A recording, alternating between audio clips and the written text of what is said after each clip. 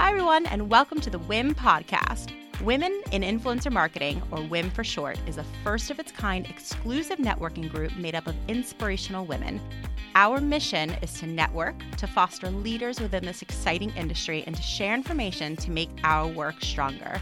This podcast is where we explore influencer marketing, advertising trends, and get real about women in business. We'll bring you fresh perspectives on timely topics facing the industry from expert voices in the space. Find us wherever you download podcasts, and of course, you can always find us at iamwim.com. That's iamwim.com.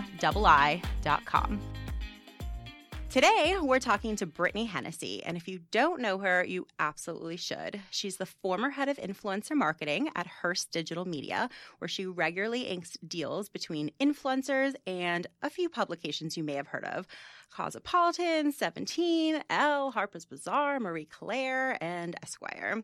She's also a published author of Influencer, Building Your Personal Brand in the Age of Social Media, the definitive guidebook to all things social media influencer. I'm so proud of you for publishing this book, by the way.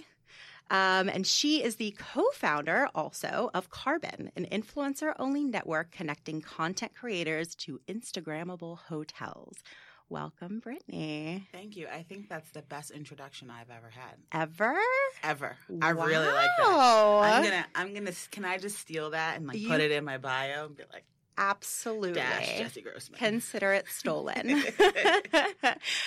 So we're going to have fun today, just kind of chit-chatting about the industry. I love that you're always so honest and real and candid. And so you're shaking your head because you're like, yeah, I don't know any other way to be. And I just think that you have a lot to offer the people who are listening today. So thank you again for being here. Thanks for having me. So clearly you've established yourself, based on your intro, right, as an expert in the influencer marketing space, and you've been in it for a while. So I know a bit about your journey here, but tell everybody listening how you ended up where you are today. Sure. So I, like a lot of people my age, wanted to be Oprah. And so you have to figure out an actual path to becoming Oprah, because there's only one Oprah. So I majored in journalism at Rutgers University, and I wanted to write print features. And I graduated at a time when print was on the decline, and so I couldn't get a job. I tried to get a job in digital, but I didn't have any digital experience.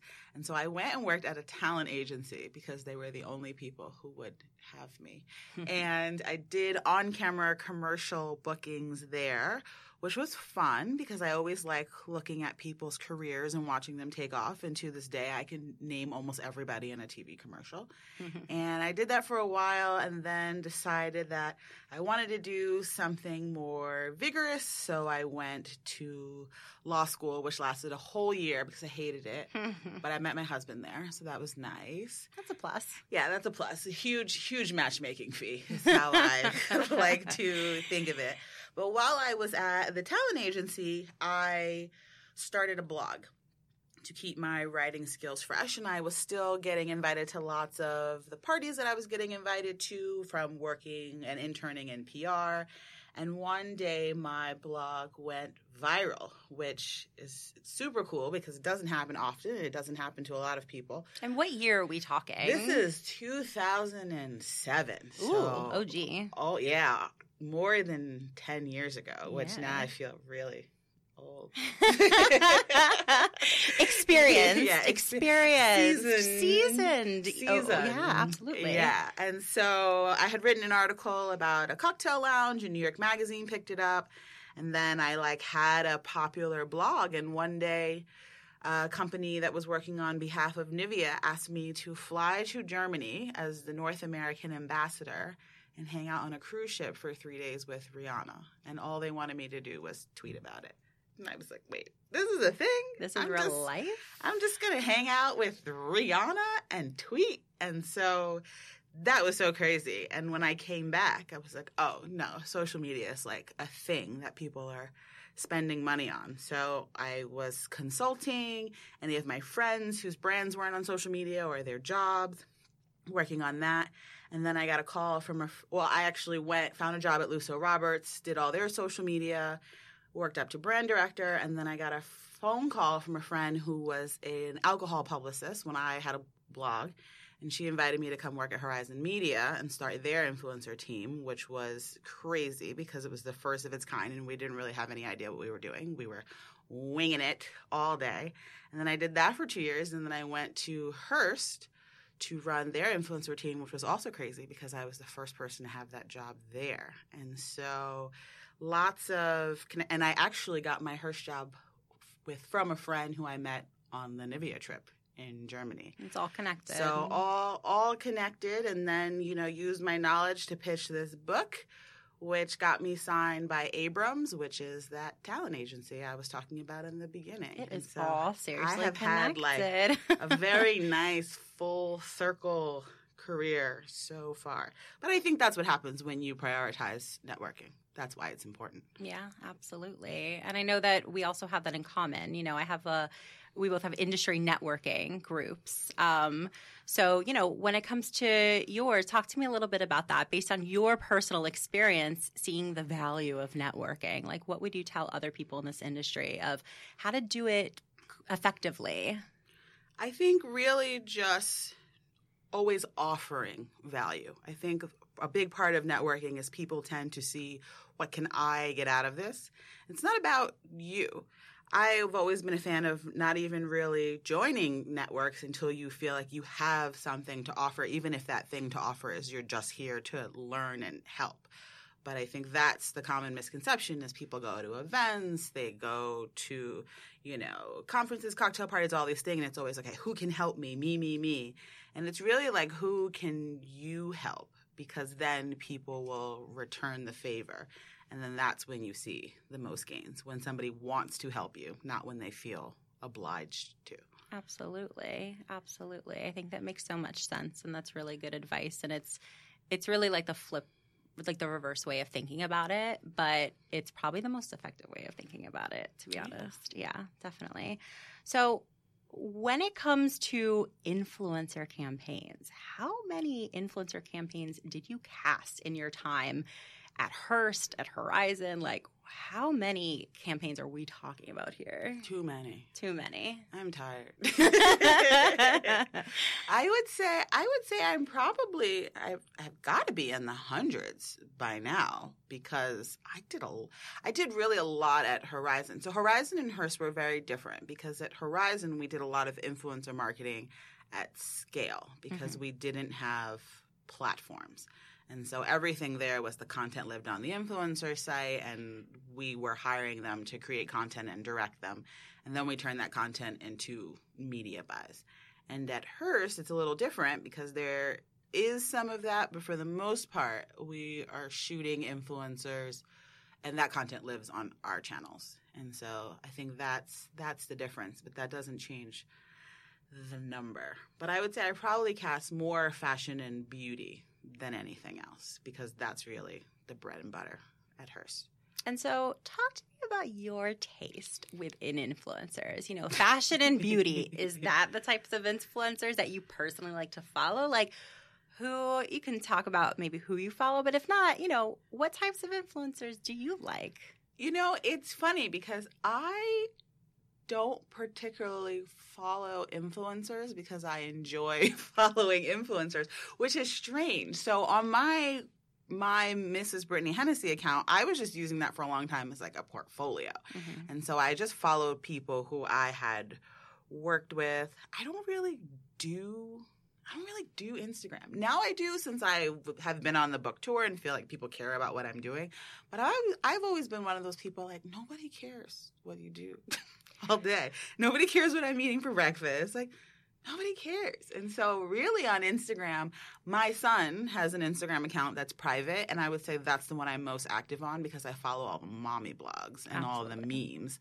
And those things I love. I could sit on Instagram all day and look at like weird GIFs of like people's children. But just in terms of like in this space, it's more for work, I would say, than for pleasure. But I think my work life and my personal life are so intertwined at this point that it's all the same. But I like, I think I'm less about content and more about personal connections with influencers. I like influencers that are nice. And if you're not nice, like, I'm not going to follow you. I may like lurk on your page, but I'm not giving you the follower because you're mean.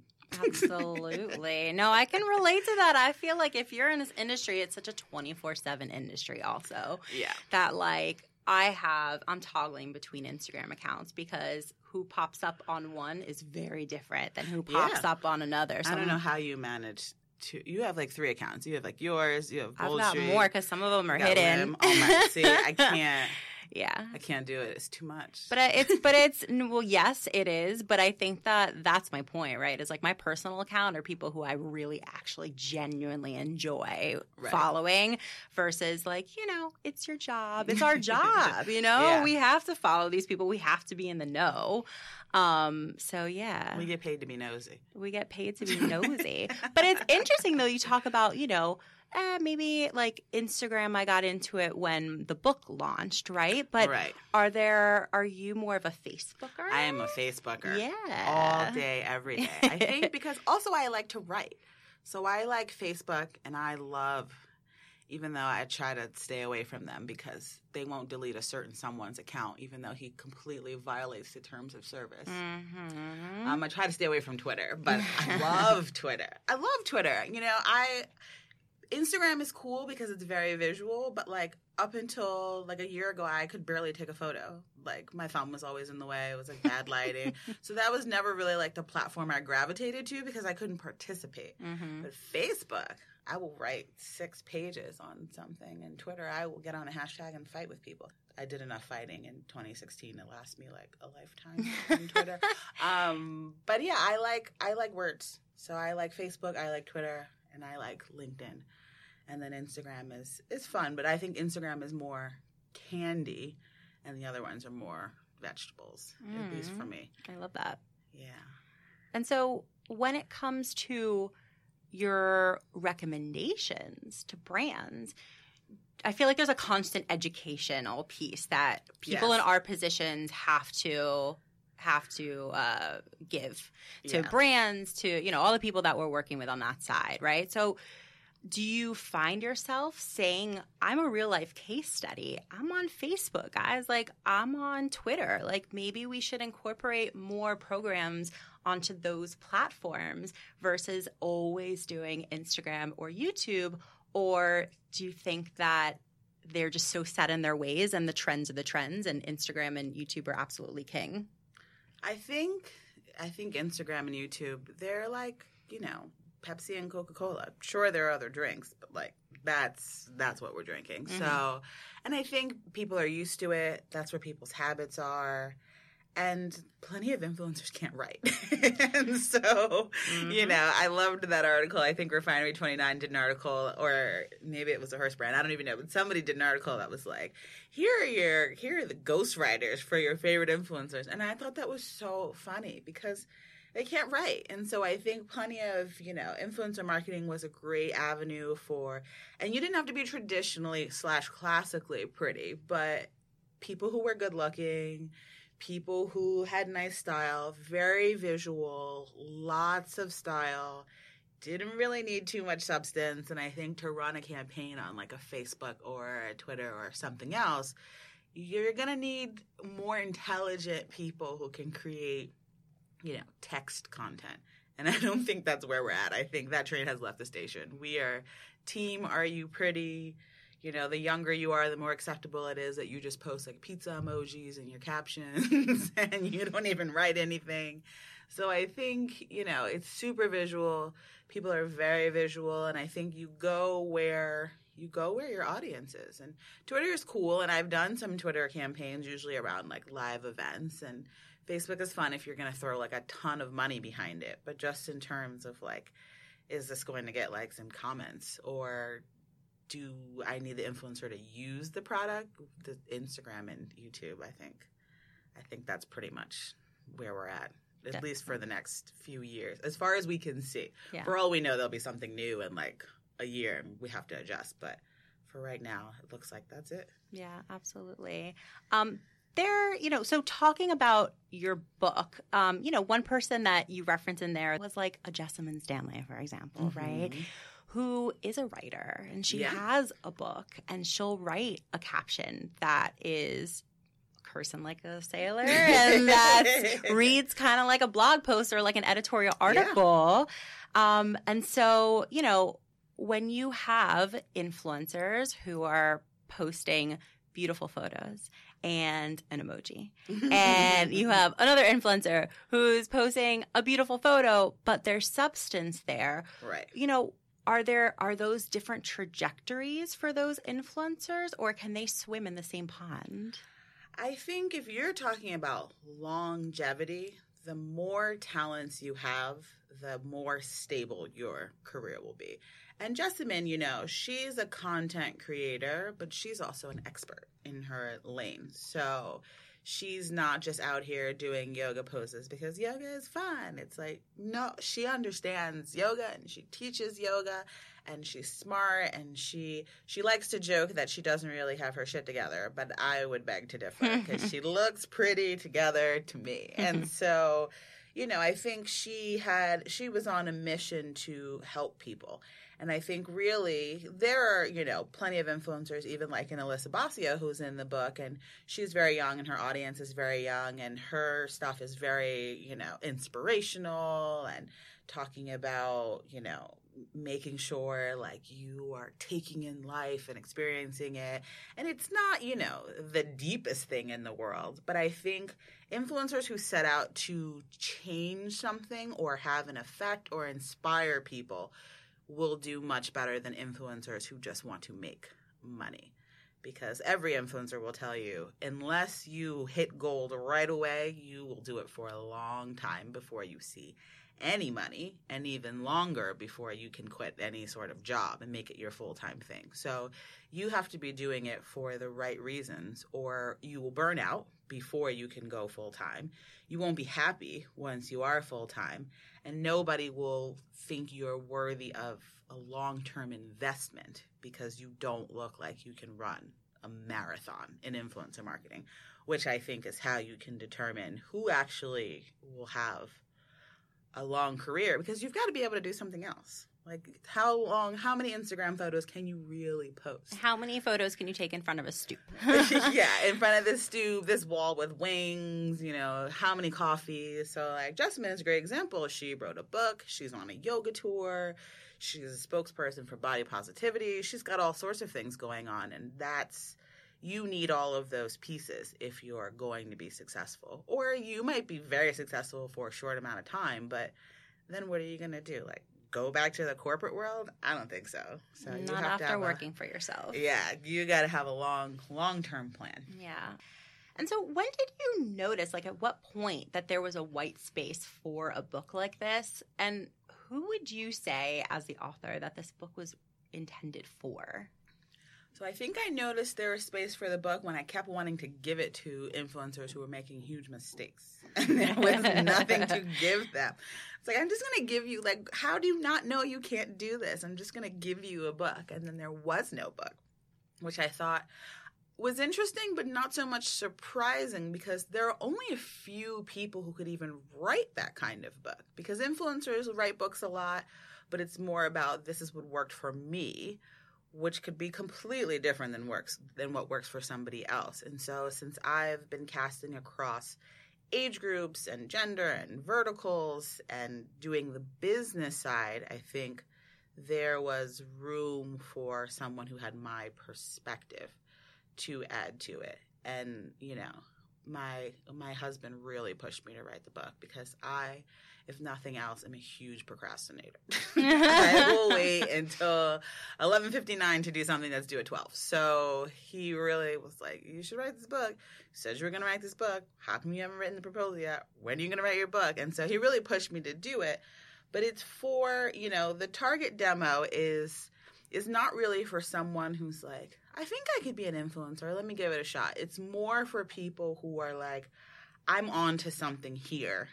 How do I turn this into something bigger? And I think part of the criticism that the book got from people who, like, obviously did not read the title or the subtitle was, you know, how come this book doesn't teach you how to get followers? And getting followers is you being unique and having a story and a viewpoint and being able to tell a story in a way that people actually want to hear what you have to say. And I can't teach you how to do that. Either you can do it or you can't. Everybody is not cut out to be an influencer because some people are just boring. And that's okay. It's really okay. There's a place for boring people in this world. It's just not as an influencer. Yeah, it's just not on the I need followers train. And so it really was for girls who I started noticing that like every girl who was trying has 5,000 followers, 10,000 followers, and there were so many more of them than I thought. Like, it's unbelievable. I did a Her conference thing, and everybody in the room had 5,000 followers, and I was like, Jesus, that's a lot. So these are all people who are like, I've got something here. How do I get more followers? Or brands are approaching me. How do I respond? Or I want to contact brands. What do I do?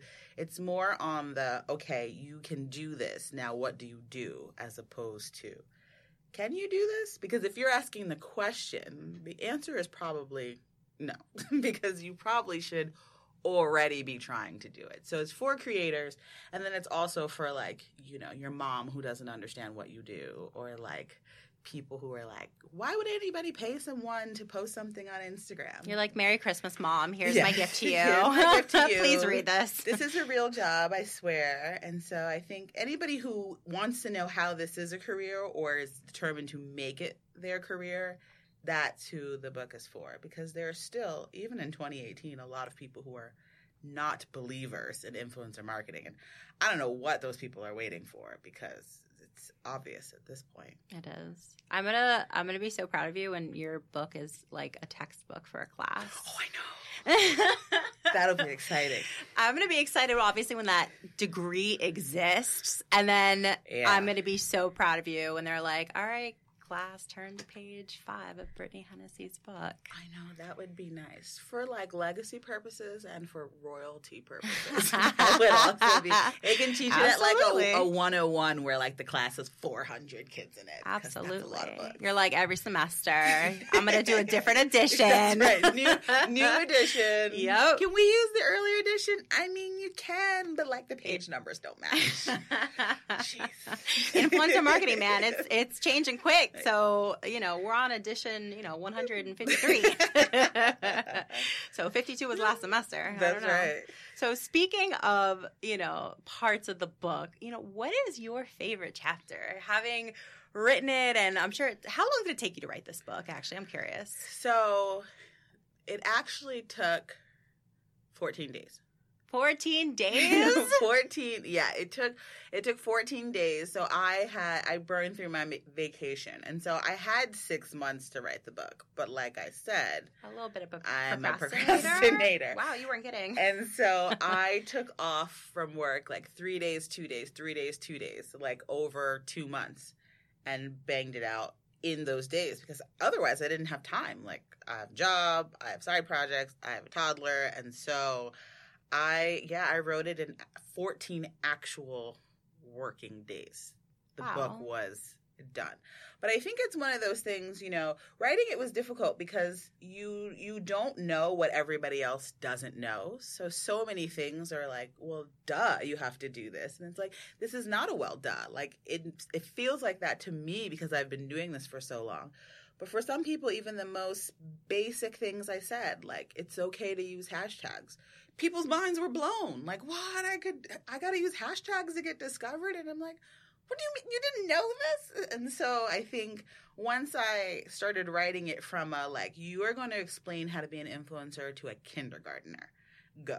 Then you can really just figure out, like, what are you even going to say? Because you have to say everything. But I really like I like the chapter on money, I think is my favorite. Easily, because me too. Women, good. I'm glad you liked it. Absolutely. Like, women don't negotiate well, and especially women of color don't negotiate well, which is crazy.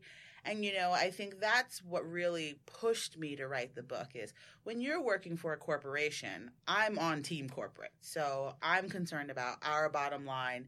And if you're worth $5,000 and you're willing to take $500, I am not going to fight you on it. I will just pocket that $4,500 and add it to my spreadsheet and be like, look at all this money I saved. And so, but for someone who has a lot of mentees and is a feminist and believes in pay equality and all of those important things, it was killing me when girls would say, oh, I'll do it for this, because they're just so happy to be there. And I'm like, oh my God, you're worth so much more. Like, you have no idea. So but I can't tell them that. But let's get specific, though.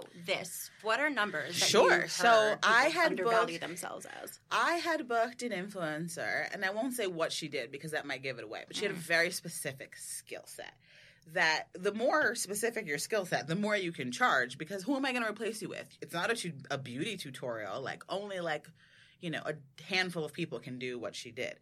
And I had $10,000 to book her for a campaign. It was a 10-hour shoot, and then she was going to post an Instagram post. And she had a sizable number of followers. And she wrote back to me and told me, I'll do it for $2,500. And I just was like, 25, are you sure?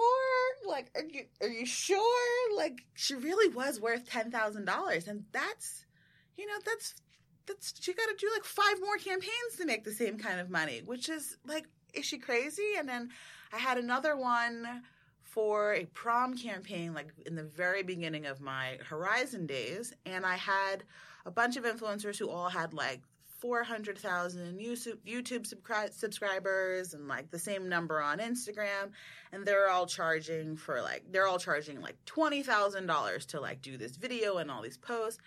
And then I had another influencer who I'm actually friends with now, so I've guided her in the right direction. But she said she was going to do the whole ask for like $1,500. I just was like, other people are making $25,000.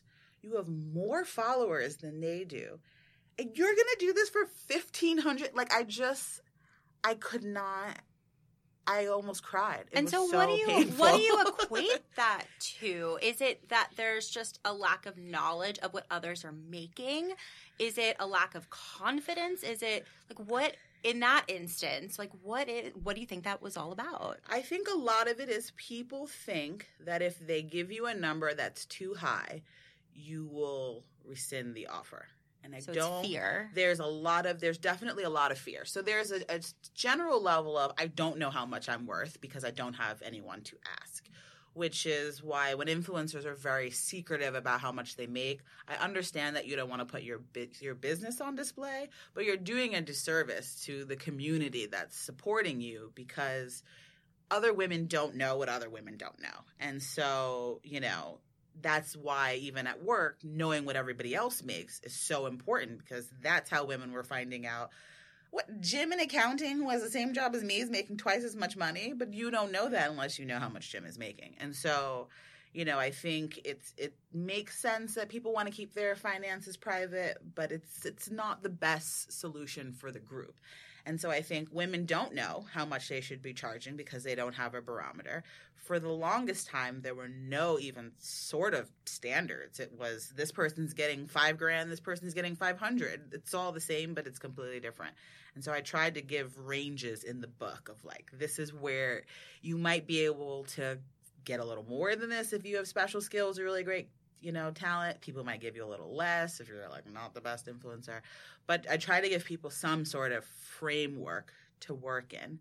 And then, fear, because people think that if they give a number that's too high, you won't book them. But that only happens in 2 instances. One, if you just don't have that kind of money. But that doesn't mean I'll just throw you to the side. I'll tell you, well, I don't have that kind of money. This is what I have. Do you want it or not? And then you can make the decision. Because I don't think influencers understand, by the time you get an offer, the number of people who have had to sign off on you It's a long list. Like, how many people are we talking? For a company like Hearst, for example. For a company like Hearst, it's like I pick people who I like, and then it goes to the brand editor who has to make sure they're on brand. Then it probably goes to the agency who has to make sure, like, based on their working knowledge of the client, that this works. Then it has to go to the client, and the client has to say, okay, we love her. She's our number one. So by the time it comes to you, like, the client already thinks you're going to do it, and my job is to lock you down. And so if I have to give you more money and I have more money, I will give you more money. I'm not just going to be like, oh, yeah, never mind, I don't want you. No, because I don't want to have to go back to the client and tell her I couldn't secure her number one. That's like my whole job is to get the client who they want. And so people are afraid. And lots of times people are making up numbers. And so they don't have any security in the number that they're giving out because they made it up. Like, oh, I'll do this for $5,000. Why? What's worth $5,000? If you have a good reason, because you have really high engagement, your content quality is great. One of the examples I use in the book is like, for fashion, we shoot stuff so far ahead of time. Like, you might be shooting a winter story in July. So you've got to go to the hotel and be like, hi, can I pay to turn this fireplace on because it's summertime and I know it's 1 trillion degrees in here, but like, I got to put on this, wool coat and pose. And so those sorts of things, it makes sense. Like, we produce content all the time, so we get that you need money to produce. But you've got to be able to back it up. And I think people don't think about how much time and effort goes into something or how much a post is worth, and they just fling out numbers. And that, I don't have time for that. I'm not going to give you like an imaginary number just because you asked for it. You have to have a reason. But I love that because I think that's so equated to confidence, right? Mm-hmm. And it's like, at any job, if you're going to go in and ask for a raise, right? Like, you have to go in and say, I deserve a raise because I've been doing X, Y, Z. This is my plan to make you more money. That's right. And so how would this be any different, right? Yeah. To justify what your ask is. Yeah. I think, that's most influencers' biggest problem is until they treat it like a job instead of a hobby, they can't make those gains. Because for a hobby, you were doing it for free. So, like, money, you're like, yeah, I can buy new shoes with this. But, like, if this is your job and if your husband's, like, your photographer and this is also his job and, like, this is how you pay for your kid's daycare, like, you got to come to play. You have to put on your big girl pants and pretend like you're in corporate America, because at the end of the day, the people you are dealing with are in corporate America. You work for yourself, but like, I work for a brand. Everybody I have to approve you to works for a brand. The people who cut checks, they work for brands. And so you are your own entity, but you're still in the corporate machine. And so you have to remember that, and you have to act accordingly, or you will be hungry. Absolutely. This is just a topic that I'm so personally passionate about, and I think that it's an amazing thing that this industry is so female dominated. Yeah. But the realities are exactly what you've experienced, And so, I actually think that women are negotiating things every day. It's just not about money per se. So they're negotiating time. Mm-hmm. They're negotiating what their kids are going to eat for dinner. Like, who's going to be walking the dog. Mm-hmm. I actually think women absolutely have the skills to negotiate. It just takes practice and confidence. Yep. But I also, realistically, I recognize that it can be really tough in the beginning because they don't know what rates to charge, like we were talking about. And it can be especially uncomfortable for some people, just to talk about money in general. Yeah. And, like, if you don't have a manager, an agent doing it on your behalf, like, you're close to it. You're really close to it, So for those influencers who either, like, aren't big enough to have a manager or have just chosen not to work with a manager, how can a woman advocate for herself and be firm in her worth without alienating potential clients or coming across as a, like, fill in the blank? It could be anything, right? I think, it comes down to the basic rule of you can ask for anything as long as you ask for it the right way. And I think that's what happens when influencers get very entitled, or they think that like showing off in this I'm so important way makes them more attractive, which neither of those things are true. Like, you don't get to be entitled, because one of the things I said is, if we got rid of the internet tomorrow, would anybody know who you are? If the answer is no, you need to relax. So, at the end of the day, like, you may have 500,000 followers, but like, there are 7 billion people in the world. Plenty of people have no idea who you are. I just think that's okay. I just think it's really good to have that perspective. Yeah, it really does. I like to tell people, you are not Kim Kardashian. Even sometimes Kim Kardashian can't get away with acting like that. People will call her to the carpet, and she's got way more followers than you do. So you have to just be nice. And I've had plenty of influencers say, I really want to do this, but like, this is lower than I normally charge. So like, do you have more money? Can we trade something else? Can you give me like an editorial feature? Can you, the payment terms say it's like net 60. Can we do net 45? Because then I'd be okay with taking less money. Or you're flying me out. Can you also fly my husband out? Then we can go on like a trip, and a flight costs me $700. Like, that's better than having to give you an extra $5,000. And so you have to figure out, what are you trying to achieve?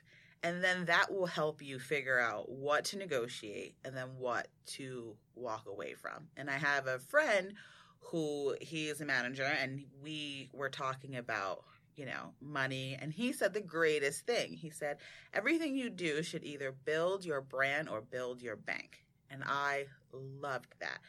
Sometimes you get, and I was on a panel with the head of PR from Coty, and she was saying, I'm flying girls to Paris for the week to like do like some huge perfume campaign.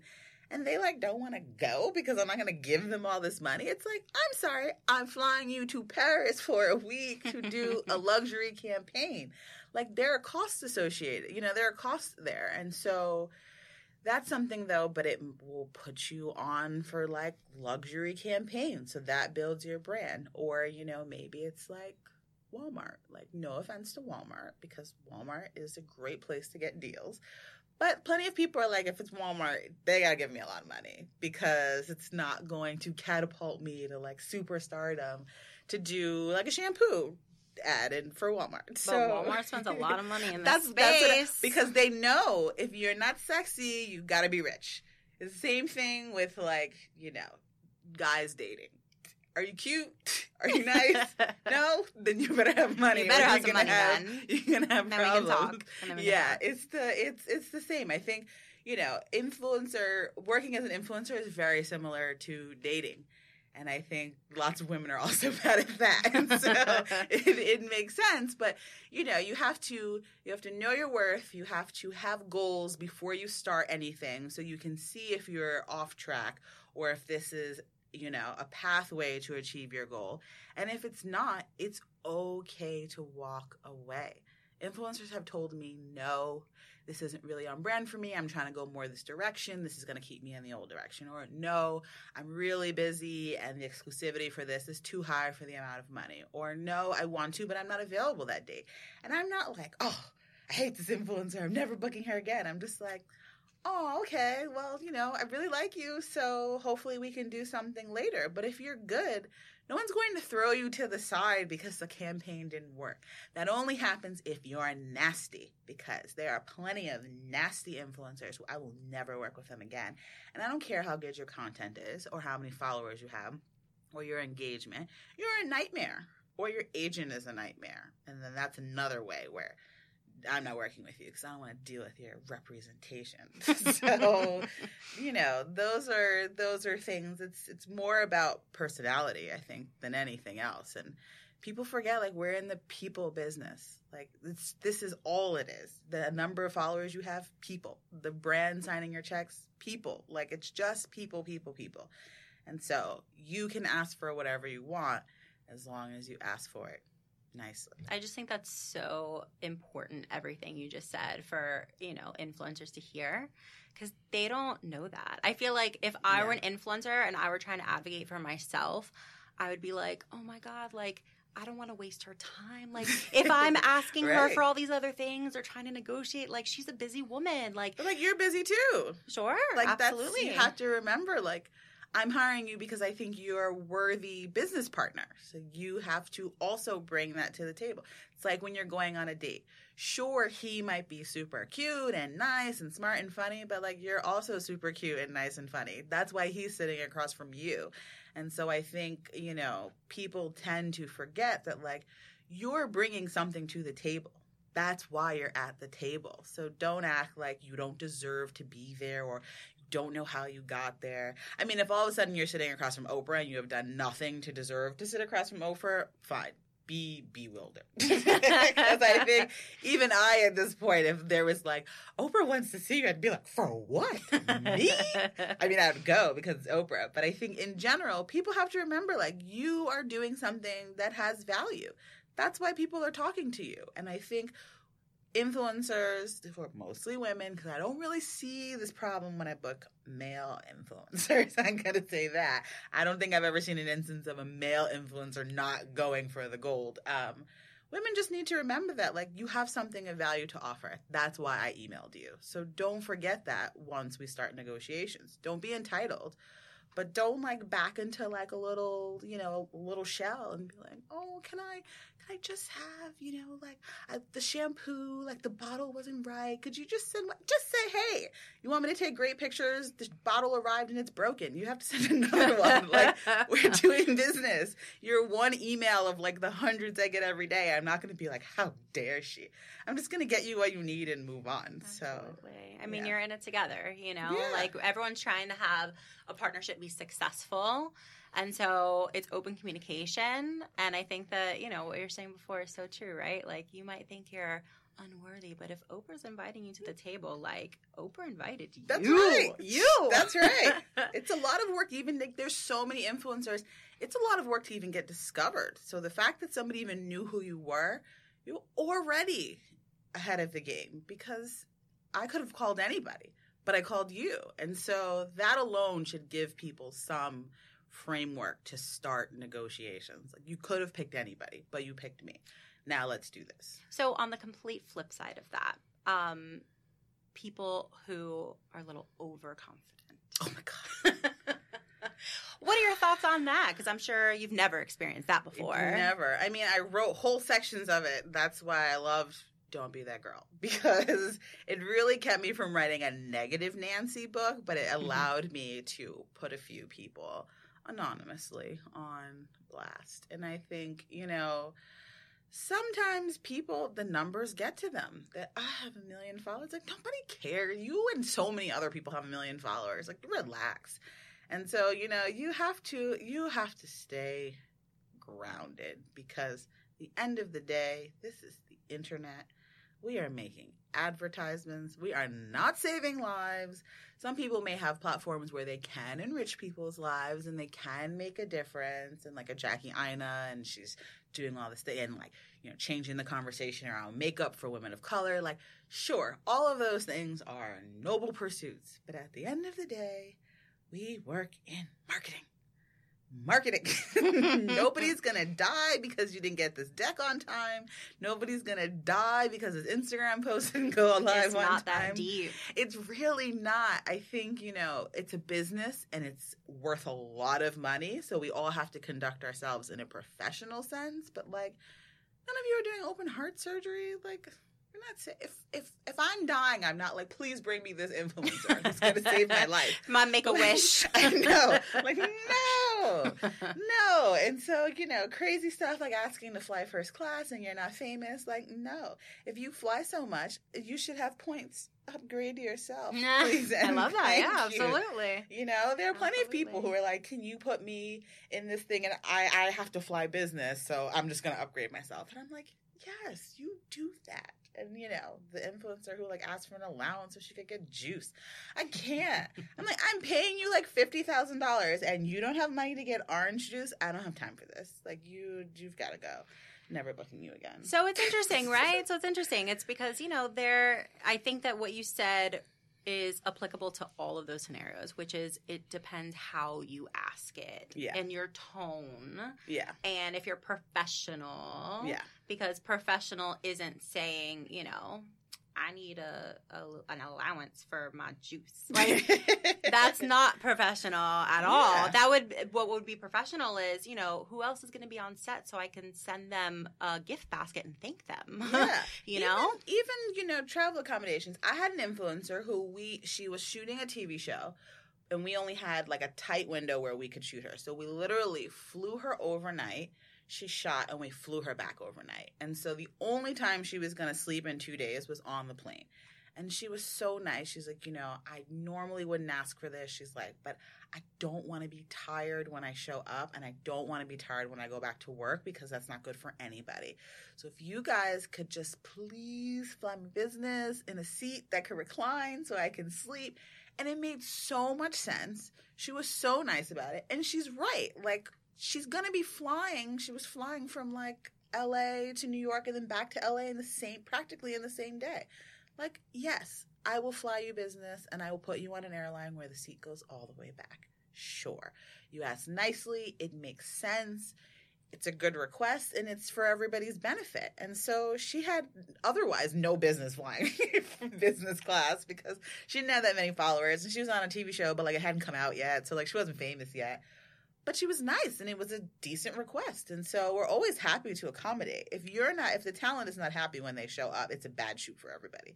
So we will do whatever we can. Or, you know, lots of influencers spend a lot of money and don't make a lot of money, or checks haven't cleared, or your contract says net 45, it's been like net 120, and somebody still hasn't paid you. So I understand that sometimes, like, no, I may look rich, but like I actually have no money right now. Like, I'm broke. And plenty of influencers are broke. They have all this like money in the air that at some point will make its way to their bank accounts, but they don't actually have any money. And so I've had influencers say, you know, I'm flying in the night before, I'm flying in the night after, and like it's a little embarrassing, but like I don't have any money. So do you think you guys could cover X, Y, and Z? And then I'll just tell them and say, yeah, that's fine. We cap breakfast, lunch, and dinner at these numbers, and I'll change your incidentals with the hotel so you can just charge your food to the room. Like, we're here to accommodate you. We want you to be happy, but like you have to have a good reason. And don't be a bitch about it, because then I don't want to help you at all. Because then it's an automatic no. Yeah, no. I don't care what you're asking for. You want a card from the airport? No. You can have nothing. Don't even finish your sentences. No. Nothing. It's no. No. So question for you, because I've seen this trend a lot. So while securing branded content opportunities are definitely the first milestone for an influencer, right? I feel like they're like, oh my God, I got my first paid gig.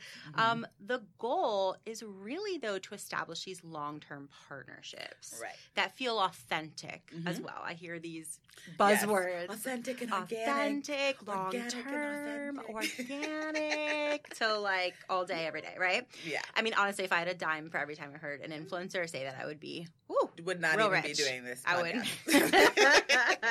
I would be in a fancy place being like, I'm on vacation. So are you seeing more people on the brand side taking this approach as the industry matures with less one-off deals? And like, what are you recommending? And like, are they taking those recommendations? I'm assuming that you're recommending long-term partnerships, but I don't know. I think people don't listen. I mean, you know, with anything, you know, people always think they know best, even though they're hiring other people to help them figure something out because they don't know what they're doing. And I think that's every industry. That's anyone who has clients. The client will talk you in circles until it's exactly what it started out as. And you're like, but I thought we were changing it. What happened here? And so, you know, I think it always depends on KPIs. People are looking for long-term partnerships because they need like poster child for something, and you know they want super crazy usage and they want to put them in the store and put it on the side of a bus. And I saw an influencer on the side of a garbage can in Grand Central, and I was like, I hope they paid her for that usage. A garbage can? Really? A garbage can? Trash can. Oof. Trash can. But she looked great. She looked great. She made that trash can look amazing. She looked great, but they were not playing when they said any medium. Wow. Now or future develop. They were not kidding. And the garbage cans count. And you know, they're looking for replacements for that celebrity endorsement, especially if you're looking at the Gen Z audience. Like, they don't know who these famous people are. They're not going to the movies. They're like, Jennifer Lawrence, who is that? They don't even really know who that is. They don't even know, like, Kylie and Kendall from, like, Keeping Up with the Kardashians. They know them from Instagram and Snapchat, which is so weird because they're from a TV show and they're from they have a famous stepfather and a famous father and like but like other people don't think that. They're like, no, I follow her on Instagram and like she's really cool. You're like, wait, what? So they're looking for people to replace those celebrities. So that's where the long-term partnerships come in. And then people who can constantly, you know, push a product and not have to worry about you're pushing everybody's lipstick or everybody's spring sale or something like that. So there's room for that, and we recommend it, but only when it makes sense. And only when the brand is going to spend the money necessary to do it. Because lots of times brands think, well, she's going to be the face of such and such. Like, that's payment enough. And it's like, she cannot send that to her landlord for her rent. Oh my God, I always say I cannot pay my rent in shoes. I always say that. It's so true, right? It's like, oh, here's a billboard for me. I feel like that should cover 6 months. Your landlord doesn't want that. And so it's like, you can do it if you're going to pay them. But I also think, you know, lots of times what you want is scale and buzz. And you want to hire 50 influencers to talk about, you know, the Nordstrom semi-annual sale where they hire like every influencer and their mom.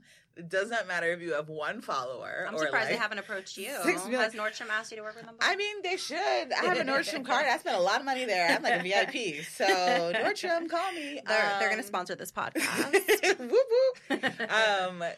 Yeah, you know, sometimes you just need volume, and then it's one-offs, or you are pushing different demographics. So you're trying to get the AA community, you're trying to get Latinas, you're trying to get people who live in the South. You have a new store opening here, so you want this region. So there's room for both, and every influencer can't be, you know, an ambassador because you just can't. But the goal is to really figure out what do you talk about organically and how can they pay you. Because if I could get Uniqlo people, if anybody works in marketing at Uniqlo and you're listening to this podcast, everything I wear is from Uniqlo, like literally down to my underwear. Like it's the only store I shop in. I love that. So like, I'm like, pick me. I always see them picking people and I'm like, that girl doesn't wear Uniqlo. I follow her. I know your whole store. And so the goal really is to find something that you would do for free and then get them to pay for it and sponsor your lifestyle, because then it's not a forced integration. You know, some people are brand ambassadors for hair dryers and it's like, I've been following you for years and you are queen of the air dry. Yeah. Like, fine, I see the check. I see that you've got bills to pay, so we're going to let this blow dryer deal slide. But there is someone who's been blow drying her hair since she was 5. And, like, that would have been a better person. And it's so beneficial for everybody, for all parties involved when it's longer term. Because exactly what you're saying, right? Like, followers have been following you forever. And they know that you have this beautiful way of air drying your hair, right? Like, thgoing to be like, I'm going to call bullshit on this. Because I know, especially YouTubers. Oh, my God. I feel like people, like subscribers on YouTubers, they know everything. Oh my God. They are in your business. And they will call you out in those comments too. I love YouTube. I love the candidness of YouTube. They're just, I mean, without hesitation, they're going to be like, in all caps, like, I know that, and I'm going to provide examples, and what are you thinking? And then the YouTuber will have to write or have another video apologizing. A response video. It's hardcore, and I love it, though. But, like, the point, I guess, that I'm trying to make is I just feel like the long-term partnerships are so genuinely beneficial for everybody, the influencer, but the brand too. Because I'm just thinking from a business perspective, right? You put a lot of time and energy and resources into finding those specific people, right? Yeah, every single time. And you have already time that you've worked with them, right? Maybe there's like, we're going to try this out for like one post, see how it goes. Okay, great. They produced great content. Mm-hmm. They were timely. Yep. They were professional, and it performed. Why would you want to go through that whole process all over again? Yeah. I mean, you're seeing brands do it. Like L'Oreal has like the L'Oreal League. Like Almay has like their Almay class of 2018. And I think part of what's so great about long-term partnerships is if you identify an influencer with great potential when she's small, you can lock her in for like $0. Oh my God, absolutely. And then I shouldn't be saying that, but yes, it's true. But yes, it's true. And $0 does not mean you did not know your worth. It just means, relative to somebody much larger. But as a brand with all that money and all that visibility, you can turn an influencer into a super influencer. Mm-hmm. So if you pick somebody who's like just coming on the scene, maybe she's got like 50,000 followers, and you partner with her for a year and you pump money into her, she could have 500,000 followers and she could be a big deal. And you don't necessarily have to pay her more for a post when she has 500,000 followers because you saw her potential. And so I think she'll remember that. Yes, and she will remember that. And I think Benefit Cosmetics, I think, is one of the brands that does that the best. They find people and then they are just stuck to them. Those are their people and they are just riding that wave with them. And it's smart.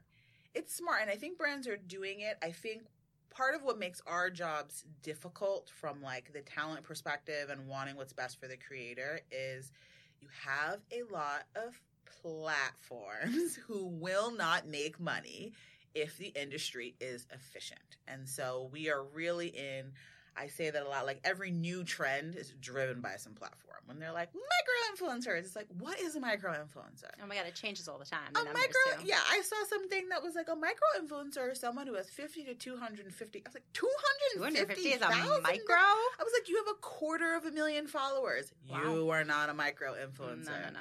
And so I think, but then when like micro-influencers were all the rage and it was like, do these programs at scale, it's like now you need a platform to manage all of those things. So like, let's take all your money so that you can organize something into a glorified Excel spreadsheet, and then it's like, oh, analytics. Like, do you know who your audience is reaching? Analytics are important, of course, but like to the point where you need to pay $100,000 a year for like some database when now the influencer can see her own analytics. She should just give them to you. So lots of things are, I think there's something like 600 influencer platforms or something at this point. There's like a new one every single week. Every single week. And most of them are the same. Then they're all like AI, machine learning. And you're like, oh my God, this is the people business. I need to look at her eyebrows. I need to look at her smile. Like, I don't need your AI right now. Relax. And then everything's like programmatic this. And it's like, we're casting agents and we're agents and we are developing people who are storytellers. And like a computer cannot do that. An algorithm cannot do that. And I understand that you have like a sales team of 50 and like you need to make money so you can pay all these people. But like they need to relax with like their trends. The newest one is like the resurgence of everybody's got fake followers. And it's like, okay, first of all, relax. Not everybody has fake followers. Follower count is not the only thing that's important. Plenty of girls have like millions of followers. Some of them are fake, but like you recognize their face, and that's why I'm paying her, because I could put her face on a garbage can and people will say, oh, I know who that is. That's a pretty garbage can. Yeah, and now you've got like some sort of engagement and brand recall and all of that, and like 50% of her followers could be fake, but if she's doing what I need her to do, we're playing a different game. And so celebrities, I'm sure plenty of celebrities have fake followers. It doesn't stop them from getting deals because you're paying them for facial recognition. But of course, fake follower, everyone's freaking out. And now here are all these platforms selling you for $100,000, we'll do this. And it's like, dude, it's not even that serious. And so I think that's a huge problem we have this industry, is that platforms are running amok and charging an insane amount of money and making up problems so that they can make up solutions. And everybody needs to just chill out. Half these brands have all these platforms and like don't even have their KPIs together. It's like you don't know if you want clicks or views, and yet you've got this huge bill that you're paying these people. It's like, take that money. You could hire 2 influencer people to sit in your office and actually get analytics, actually research people who are in brand. Like, a computer is never going to replace like the actual eye that we have for figuring out who's talented and can be someone, so you decide to manage them, or who can really make content sing, and so they should be in this program. Because those are things that come with experience. Those are things that come with just knowledge of this influencer just got married, this influencer just had a baby, this one's trying to go more luxe.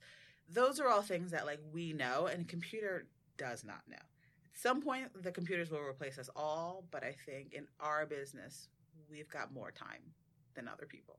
So I happen to agree with you, and I think that it might be because we come from more traditional backgrounds in media, maybe. I don't know. But I feel like people want for computers to do all of these things. Like, I think they want for computers to help provide the ROI and the credibility and the, it could be a volume business, and they want more and bigger and more at scale. So I don't know where that's going, but it's 2 completely different mindsets. Yeah, they're not. It's not the same. And I think if you really looked at the numbers, I don't think all that tech has the best ROI. It might have some, and it might make your life easier, but lots of times it's just there's a person using the tech. So nobody's evolved to where they don't have an influencer person, and it's just like a random person using the tech. No, because we're not even close to being there. And the industry changes too quickly and just wildly. So you need people. You need people who are good at their jobs. And I think if what we did was so easy, everybody would do it. For sure. I think that what always strikes me, too, is the idea of transparency. And what bothers me, if I can go off on a little bit of a tangent, about some of these platforms is you ask them, where are they getting this information from? How are they coming to that conclusion? And when they don't give me a straight answer, we can't discuss it any further. Yeah, everything is proprietary information. And it's like, by proprietary, you mean you scraped Instagram for this data, and that's where it came from. Because I can just call an influencer and say, hi, can you screenshot your analytics page and send it to me? Thanks. Yeah. Like, I don't need that. And so, I love capitalism, and people need to make money. And the fact that people are willing to spend an insane amount of money on advertising is why we have the jobs we have. But at the same time, like, don't sell me snake oil and tell me that it's, gold water. It's not. Your platform really isn't different than everything else on the market. I might just like you better as a salesperson, and so I pick your platform over this person. Absolutely. Or I like your colors better. It's aesthetically pleasing when I turn on my computer really early in the morning. Yeah, you're like, I can make this purple. Okay, I like this platform, and so for the most part. Everybody, it's not like there's all this infinite data. Like, everybody's working from the same data set, whatever Instagram will let you have. Mm-hmm. And so unless you've come up with something like so revolutionary, or you're first, then you're revolutionary just because you're the first person to do something. All these people are the same. And most of them are not any good. I said that platforms are made by the same 3 people. Salespeople who are like, if I sell this, people will buy it. So let's do that. Engineers who are like, I could build a solution for that. It's just this data point to this data point. And like business people who like smell opportunity. The people who make these platforms never, ever, ever, ever, ever come from the influencer agency or influencer world. So I'm like, have you ever done a campaign? Because you would know that like this piece comes way before this piece, even though you've got it 30 screens later. So I need you to rejigger this whole platform. And send me a new deck, because this is not even how it works. And so, it's just crazy, because sometimes I'll demo stuff and I'm like, there's nothing intuitive about this. You have no idea what you're doing, and you did not consult anyone but people who don't know any better, or brands with like a huge tech budget just buy these things so that they can tell clients like, we bought this thing and we have all this tech. And it's like, I mean, you do, but like if you don't know how to use it or it's not very good, you could have spent that money hiring really great influencers. Absolutely. And so, even in that regard, when it comes to tech, when it comes to influencers, growing and evolving in this space, like I always see all of this as opportunity, right? Yeah. We're in this space and there's so much white space. There's so much opportunity. So from your perspective, what would you like to see change in this industry over the next 5 years? I'm going to put it at 5 years. Ooh, 5 years. I think that's hard. I'd like it to be more structured. And I think we're getting there, but I think people are starting to realize that influencers are on the same pathway as celebrities. And they need all the things celebrities need now. There are influencer legal agencies and accounting places because the way they make their money is different and their expenses are different. And so, it's very exciting to be, and I'm sure you feel this way, like in an industry, like we're like influencer marketing where we're at now. It's almost like being there at the beginning of the internet. Like, absolutely. There are some people who just were there. You have like the PayPal mafia and like they were the first people to do like money. And so they just, all go off and like do other companies. And there's a very small group of people who are in this space at the beginning. Like you have a whole company of like professionals that's an organization. And there are plenty of organizations that exist, but like you have the first and the only Association for Women in Influencer Marketing.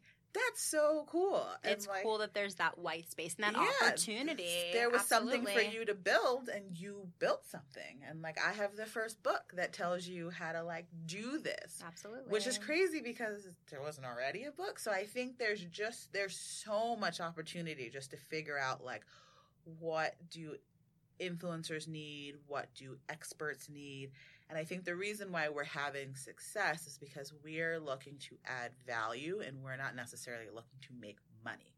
And of course, if you can make money, it's great. Everybody buy my book because I'll make some money, like 2 cents, but whatever. Royalties are royalties. Where can they buy your book, by the way? You can buy it everywhere. Amazon, Target, Barnes & Noble. It's in Walmart. It's in, It's really, really genuinely very good. I can vouch for it. No, know your value, Brittany. It's great. I mean, you write something and you think it's good. And like my husband thinks it's good, but I'm like, it's your job to like my stuff. And he's like, I'm very honest with you. I was like, that's true, but like, you're biased. You have a bias. But I think, the future really is for people who are here to build stuff in this industry. And if you look at like Facebook, they didn't make any money for quite some time, but now you can't get around it and they're killing it. And so really there are very few people who can build. There are very few people who have any sort of vision, and there are very few people who actually can do the steps to get to the next level. And I think for people like us, we're like the next 5 years are going to be like the best 5 years because there's room for us to like expand and like take over things and like push a lot of people out of the way who don't know what they're doing. And so, we'll get your territory first and then you can make all the money because you're the only people in the territory. And so that's what I think. I think we'll have like some sort of guild for influencers. I feel like that will come because they're on set like everybody else. They're doing all these things and they're not in SAG, and, they need insurance. Whereas like the insurance for like those sorts of things. And so I think, even with athletes, they have like the Coaches Association and Players Association, like brands of all of this protection, and influencers are just out here like floating in the wind. And so Structure. Even with like, money and just with everything. Influencers need a lot of help. And so there's lots of ways to build things for them. And the first thing I tried to do was give them some sort of guidebook. And so that's like the beginning. But we're coming to a place where it'll be structured. You have to. At the end of the day, this is a media buy, just like anything else, except the way the media gets created is different. And I think we'll start to see more improvements when people stop acting like this is like, some brand new thing and like nobody knows how to use it. It's like, you guys, it's people taking photos and then we put money behind it. It's not that hard. And so, once the newness wears off, which I think we probably have like 5 more years before it's like not a sparkly toy anymore, then we can see some structural changes, which will be nice and which will give everybody better footing, because this is all I know how to do now. I don't even know like what else I would do if influencer marketing goes away. I'm going to be like hungry because I don't even know what else to do with myself. This is like all I do. So, me too. Yeah. I can relate to that. I'm like, this better not go anywhere. I know. It's like, well, what would we do? Like, go do like traditional PR? Like, oh God, no. God, no. And so that's a really great segue to final thoughts. So, I feel like female entrepreneurship, like that is that's my jam. I feel like it's your jam. I feel like it's a fantastic thing. So what do you wish that someone had told your younger self that would give you a professional or a personal advantage today? It would have changed my life dramatically, but I should have tried to go work at Facebook. That's because I knew about Facebook in the very beginning. I had a really good friend who went to Brown, and she was like, Brittany, so this is when Just Ivies were on, which is 2004. And she was like, there was this thing, and you would love it. And I wrote an article in my school paper about like the Facebook.com and how like this is like the thing, and like you guys don't understand. This is like gonna be the future. And I like wrote a petition to like get Rockers on Facebook, and I like sent it to Mark Zuckerberg, and like he was still accessible. You were on the precipice. I could have been like employee number 20 at Facebook, and then I would be a bajillionaire right now. Like all of those people got a lot of money, and instead I just played on it, and now I pay people to play on it. But I think I would have told myself, when you see opportunities, go all the way in. And I think I've started to do that. I didn't just like write a magazine article about how to be an influencer. No, I like wrote a full on book. And so I think if you see something, this is not the time to be shy, and you will not be rewarded if you only like put your toe in the water. Like just dive right in. Yeah, dive right in, and just make sure you surround yourself with a great support system so that like if you realize the water's a little too deep, you won't drown because somebody will come pull you out.